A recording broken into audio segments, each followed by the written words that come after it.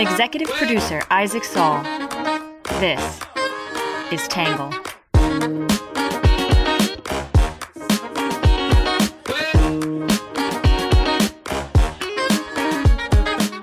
Good morning, good afternoon, and good evening, and welcome to the Tangle Podcast, the place we get views from across the political spectrum, some independent thinking, and a little bit of my take. I'm your host, Isaac Saul, and on today's episode, we are going to be talking about the Biden border wall. The construction of the border wall the Biden administration announced last week, what exactly happened, and where to go from there. Before we jump in, obviously, yesterday we published a very intense, controversial, complicated piece on what's happening in Israel right now. As I expected, the post drove a massive response. Actually, it's being widely circulated on Twitter right now. Elon Musk tweeted at me. We got a bunch of people like the president of TED Talks retweeting my take and sharing it, and lots of attention, and my inbox is flooded. I am trying to keep up with everything. We got a ton of reader responses. There's tons of comments on the article. There was a lot of thoughtful criticism, some high praise, and of course, some harsh words. I am trying to respond to everyone best I can, and I've already started to put together Friday's edition, which will be a compilation of some reader feedback. But I wanted to share some samples of a range of responses just to show you kind of what it looks like for me. Obviously, a lot of people sent me some very long emails, but I'm just going to share a few sentences of the kinds of responses I got. One reader wrote in and said, "Well done. You capture a terrible and complicated situation with intelligence and heart. I will personally underwrite any subscription that is canceled because of this piece." Another reader said, "I found this My Take to be the best thing you've ever written in Tangle. The last few paragraphs especially brought me almost to tears." Another reader said, "As always, parts of this I love and parts of this I find incredibly problematic." Another reader said, "What can I say? Despite your time in Israel, you are either ill-informed or ideologically blinkered."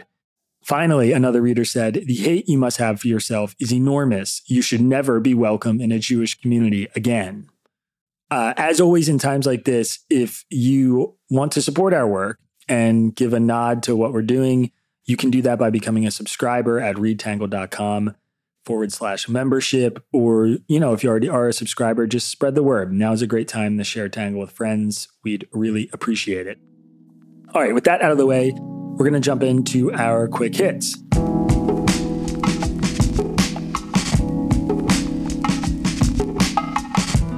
First up, President Biden confirmed that American citizens were among the hostages captured in Israel. Separately, the German-Israeli woman who was seen being driven through Gaza in a pickup truck is reportedly alive and hospitalized. Number two, more than 260,000 Gazans have fled their homes, some trying to escape Egypt as Israeli forces launch new rounds of airstrikes, which have killed at least 1,055 Palestinians. At least 1,200 Israelis and 14 Americans, mostly civilians, were killed during the Hamas attack. Number three, Caroline Ellison, the former CEO of the cryptocurrency hedge fund Alameda Research, testified against Sam Bankman-Fried in court yesterday, saying she was a key participant in Bankman-Fried's scam of using customer deposits on the crypto exchange FTX to pad Alameda's balance sheet. Number four, Representative George Santos, the Republican from New York, is facing 10 new federal charges, including wire fraud, falsification of records, aggravated identity theft, and conspiracy. And finally, number five, House Republicans held a closed-door debate on their next candidate for Speaker and will start a GOP conference vote on Wednesday.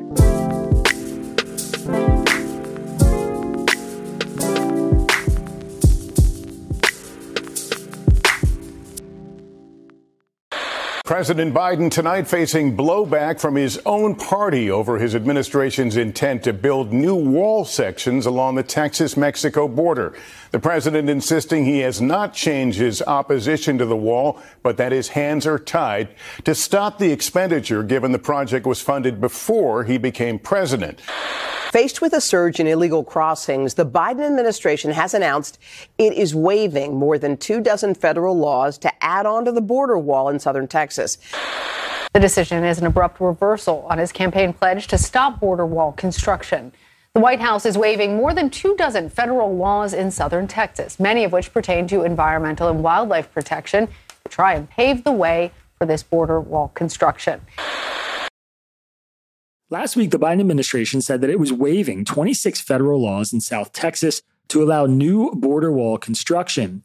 The move is Biden's first use of executive power to pave the way for more barriers along the border, something that was a common tactic during the Trump administration. In September, the Border Patrol reported apprehending over 200,000 people, including a record-shattering 50,000 migrants from Venezuela. The Department of Homeland Security announced plans to build the wall in the area around Starr County in South Texas, a county that has a population of about 66,000 people and has seen high levels of unauthorized migrants crossing into the U.S. Border Patrol has recorded roughly 245,000 illegal entries in the area during this fiscal year alone. A growing surge of migrants that has now overwhelmed border towns and even some cities in Chicago and New York is forcing the administration's hand. Biden's executive action is a major reversal from his campaign pledge not to build a single new foot of border wall. He plans to use funding from a 2019 congressional appropriation for the border wall and had to waive the Clean Air Act, the Safe Drinking Water Act, and the Endangered Species Act to allow for its construction. The wall is expected to add roughly 20 miles of existing border barrier into the area. Democrats, immigrant rights groups, and environmental groups condemn the announcement. A border wall is a 14th century solution to a 21st century problem. It will not bolster border security in Starr County, Representative Henry Cuellar, the Democrat from Texas, said in a statement. I continue to stand against the wasteful spending of taxpayer dollars on an ineffective border wall. Lycan Jordahl, a conservation advocate for the Center for Biological Diversity, called it a horrific step backwards for the borderlands, noting that it would stop wildfire migrations dead in their tracks and destroy a huge amount of wildlife refuge land. Meanwhile, many Republicans criticized Biden for taking so long to give the border proper attention and said that he only approved construction because blue cities began to face the reality of what is happening on the border. Former President Trump saw the construction of about 450 miles of border wall in the Southwest during his term. Building more wall in Starr County will also require incursions into privately owned land, which has drawn criticism from some local residents. The Biden administration has defended the move, saying the money for the wall construction was already allocated by Congress. Homeland Security Secretary Alejandro Mayorkas said there is an acute and immediate need to construct physical barriers and roads in the vicinity of the border wall. Today, we're going to share some views from the left and the right, and then my take.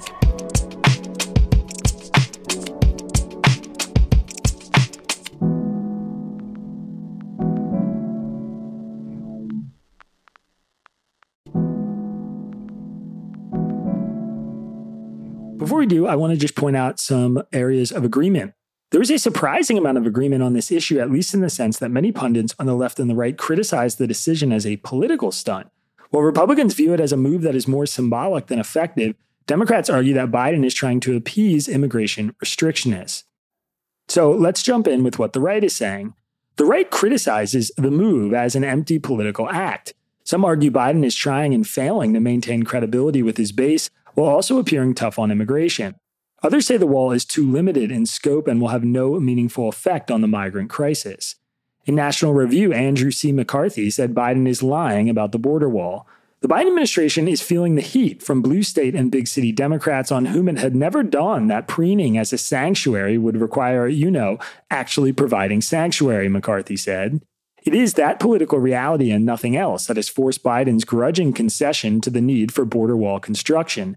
Naturally, reality is not welcome by the Democrats' transnational progressive base, which does not believe the United States should have borders or be a nation, and which is used to having its way with our senescent chief executive. The left is in revolt over Biden's sudden conversion to border wall construction, so, as it's wont to happen on those rare occasions when reality intrudes on utopia, Biden is lying. While seeking credit from the country at large for building some, but not nearly enough border barrier, Biden is telling his base that he had no choice, McCarthy said. Biden has been cornered into half-hearted border wall construction not by the Congress whose laws he habitually flouts, but by his 55% disapproval rating heading into the 2024 election campaign. So he poses toward the right as a born-again border cop and toward the left as a victim whose heart is still in the right place. And Biden, being Biden, no one believes a word he says. The New York Post editorial board called the move just another deceptive stunt. Make no mistake, Team Biden wanted word to go out that it's building a wall. News of Mayorkas' obscure filing broke too fast for it to be otherwise. The Brain Trust noticed that the president's polls on this issues are deep underwater, while big city mayors and the liberal governors of Democratic-run states like New York, Illinois, and Massachusetts are screaming. So it ordered a stunt, a move that's literally about setting up a talking point. We're doing everything we can, even building some wall, the board wrote. Yet, this wall is destined for one small area, Starr County, Texas. It won't change anything on the other 1,900 plus miles of the border. Not for tiny, overwhelmed Eagle Pass or swamped El Paso, let alone Arizona's border towns. More important, it doesn't change the Biden wave them in policy. Potential illegal migrants know because they hear it from those who've already come across that they've got an excellent chance of being let in, the board said. That won't change until they hear that it's not worth it, you'll just get turned away. The Biden administration has yet to lift a finger to make that happen. In the Wall Street Journal, Jason L. Riley wrote that Biden is learning Trump supporters aren't the only voters who care about illegal immigration. This is tacit acknowledgement from Democrats that we're dealing mainly with economic migrants in search of a better life, and not refugees fleeing persecution back home, which is how liberals in the media have been framing the crisis. Mr. Biden has spent much of his presidency contrasting himself with his immediate predecessor, especially when it comes to immigration policy. How it must have pained him to go back on his pledge in 2020 that there will not be another foot of wall constructed in my administration. Biden is fully aware that building another 20 miles of border wall will do practically nothing, Riley said. Immigrants don't respond to suggestions as well as they respond to incentives. Wall or no wall, so long as the administration allows people to enter the U.S. illegally and stay, we can expect them to keep coming illegally. The president may not care about border integrity, but he does care about being reelected. That means he must at least make a show of doing something about a problem that has worsened demonstrably on his watch and could jeopardize his shot at a second term.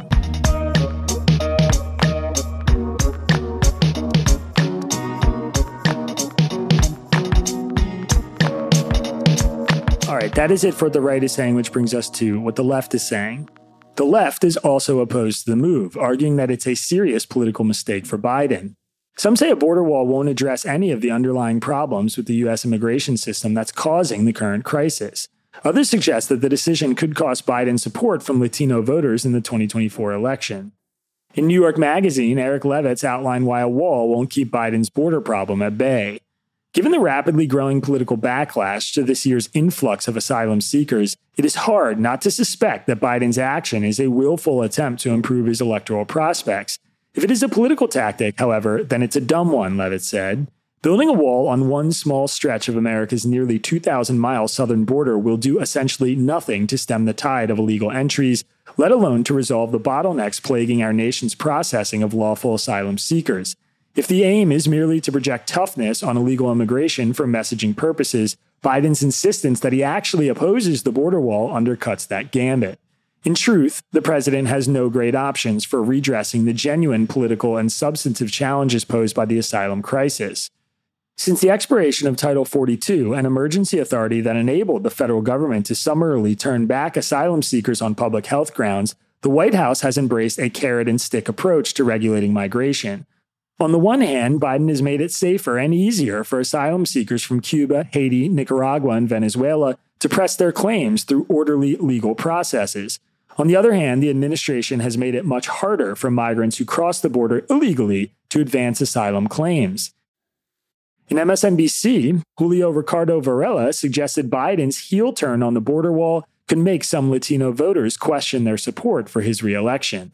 Despite vowing to be the opposite of Trump on immigration, Biden has been a lot more like his predecessor than he and his Democratic supporters want to admit, Varela said. From the looks of it, the Biden re-election campaign, led by Julia Chavez Rodriguez, a granddaughter of the late labor leader Cesar Chavez, is banking on running two campaigns, one that is more Republican on the issue of immigration, and another one that is more Democratic in its attempts to cater to Latinos. The Biden campaign needs to understand how disconnected its outreach strategy is with its policy decisions. Polling from last month showed that the majority of Latino voters in key swing state districts want more extensions of legal protections and status for unauthorized immigrants, not just straight border security talk. Once again, Democrats are running the risk of taking Latino voters for granted. If Latino voters want to stop getting played, then there needs to be more unity in criticizing Biden's immigration policy and holding him accountable. In Newsweek, Raul A. Reyes said Biden adopting Trump's wall is cynical, hypocritical, and a total betrayal of his values. To put this in the plainest language possible, Biden is now building the border wall, but he is pursuing a plan that is logistically and politically unsound, and it represents a major reversal from the president, who was once committed to undoing as many of Trump's immigration measures as possible. It will not help secure our border in any meaningful way and could actually endanger the lives of migrants, Reyes wrote. There is no doubt that the situation at the southern border has become a crisis, but building more walls is not the solution. Just ask candidate Joe Biden. In 2020, he promised that not another foot of the wall would be built if he were elected. Shortly after he took office in 2021, Biden released a proclamation that said building a wall on the southern border is a waste of money that diverts attention from genuine threats to our homeland security. He was as right then as he is wrong now.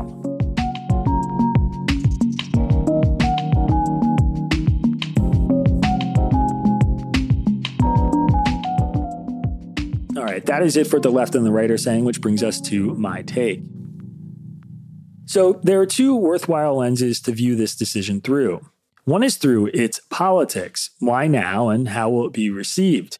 The other is through its policy implications. What will the tangible impact of this be?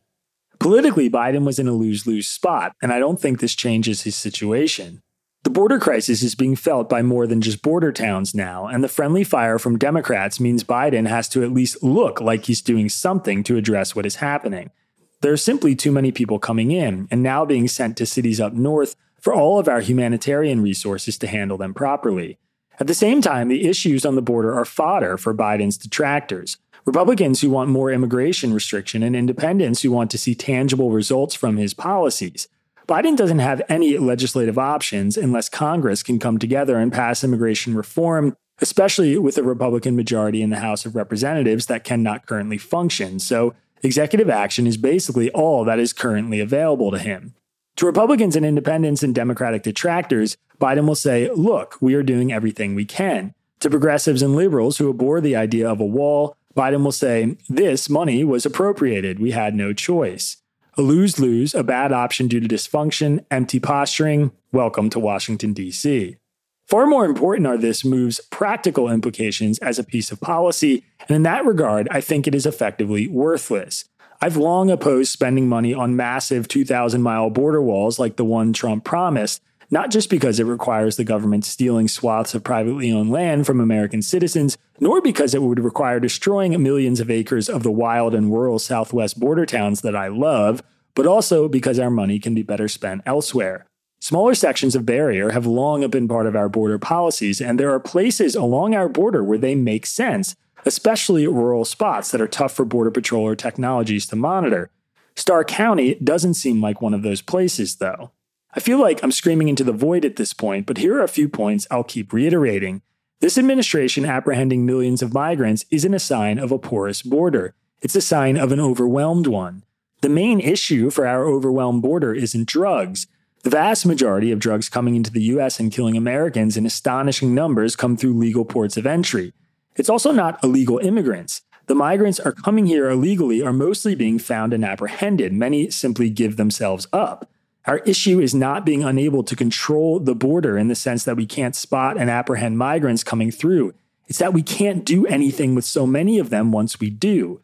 We don't have the infrastructure to properly house or care for them. We don't have enough judges, lawyers, and officials to adjudicate their asylum claims and decide whether to deport them or allow them to stay here illegally.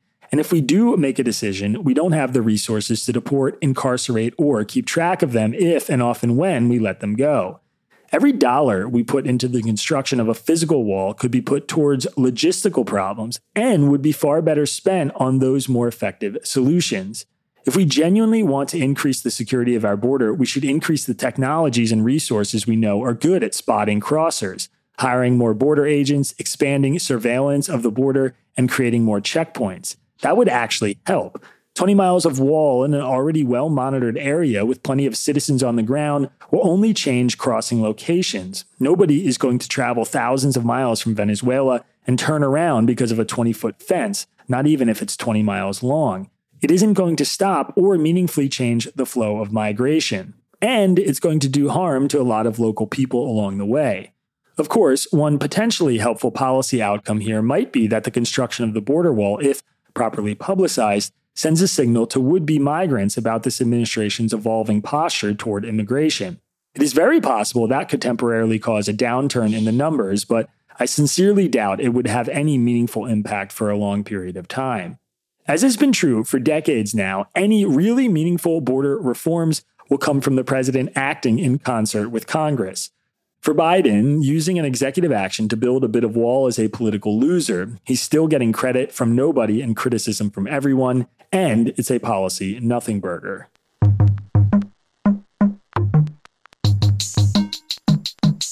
All right, that is it for my take, which brings us to your questions answered. This one is from an anonymous reader in Tokyo, Japan. They said, I get that the Speaker of House is the leader in the House of Representatives, but I don't really know what that means, and I feel like I'm supposed to know. What does the Speaker actually do? So something that you can probably learn quickly is that the Speaker of the House presides over floor debates, oversees accounting and procurement for the chamber, and collaborates with the House Rules Committee to set processes. They're also the next in line for the presidency after the vice president and serve as the de facto leader of the majority party in the House, though not necessarily by rule.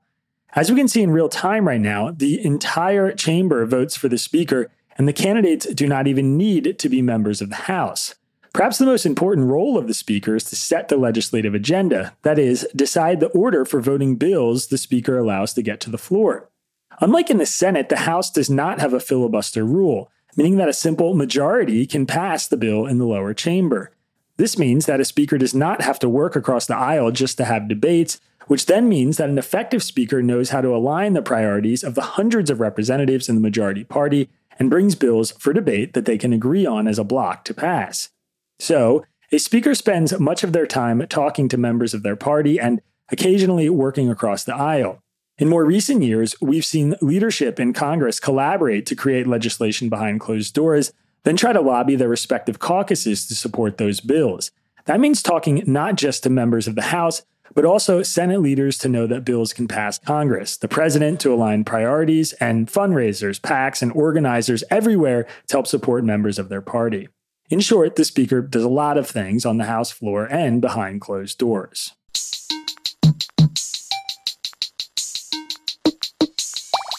All right, next up is our Under the Radar section. Texas is scaling up its efforts to bus migrants from the southern borders to major U.S. cities, hoping to distribute some of their burden while also making the issue politically relevant for cities further into the U.S. interior. More than 50,000 migrants have already been bused from Texas to major U.S. cities, which is creating or exasperating some housing crises in some areas, while also increasing pressure from Democratic leaders on President Biden to take federal action on immigration. Chicago, New York, Washington, D.C., Denver, and Los Angeles are now all seeing migrants arrive on the buses. Biden has responded by announcing a new section of border wall, which we covered today, and resuming the deportation flights of Venezuelan migrants. Axios has the story, and there's a link to it in today's episode description.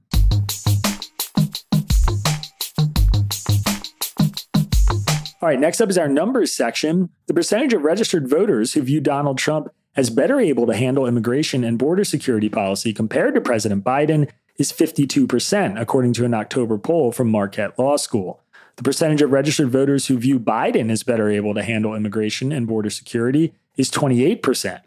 The number of U.S. Border Patrol encounters with migrants along the U.S.-Mexico Southwest land border in 2023 was 2.2 million as of August.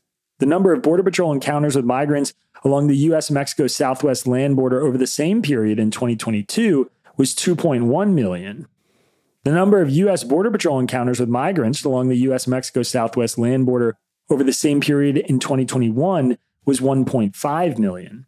The percentage of the Border Patrol's overall encounters along the Southwest border in August that involved individuals who had at least one prior encounter in the previous 12 months was 11%. The percentage of repeat encounters out of overall encounters in April 2023, the last month in which Title 42 public health order was fully in place, was 23%. The approximate number of individuals who have scheduled immigration appointments using the CBP One app since the service was launched in January 2023 is 263,000. All right, and last but not least, our Have a Nice Day story. Carla Thompson got a second chance to graduate high school at age 41, thanks to a Washington, D.C. charter school focused on educating students of all ages who dropped out of high school. She came to the Goodwill Excel Center Adult Charter High School after one of her 4 children, ages 9 to 21, began asking about the point of finishing high school instead of dropping out and getting a job. My 14-year-old is questioning that part, she said. I can't be a hypocrite and say, you have to do it, and I don't have it. Excel is the only adult charter school in the district that awards a real high school diploma rather than a GED, and after 7 years in operation, it boasts about 500 graduates. Reasons to be Cheerful has the story, and there's a link in today's episode description.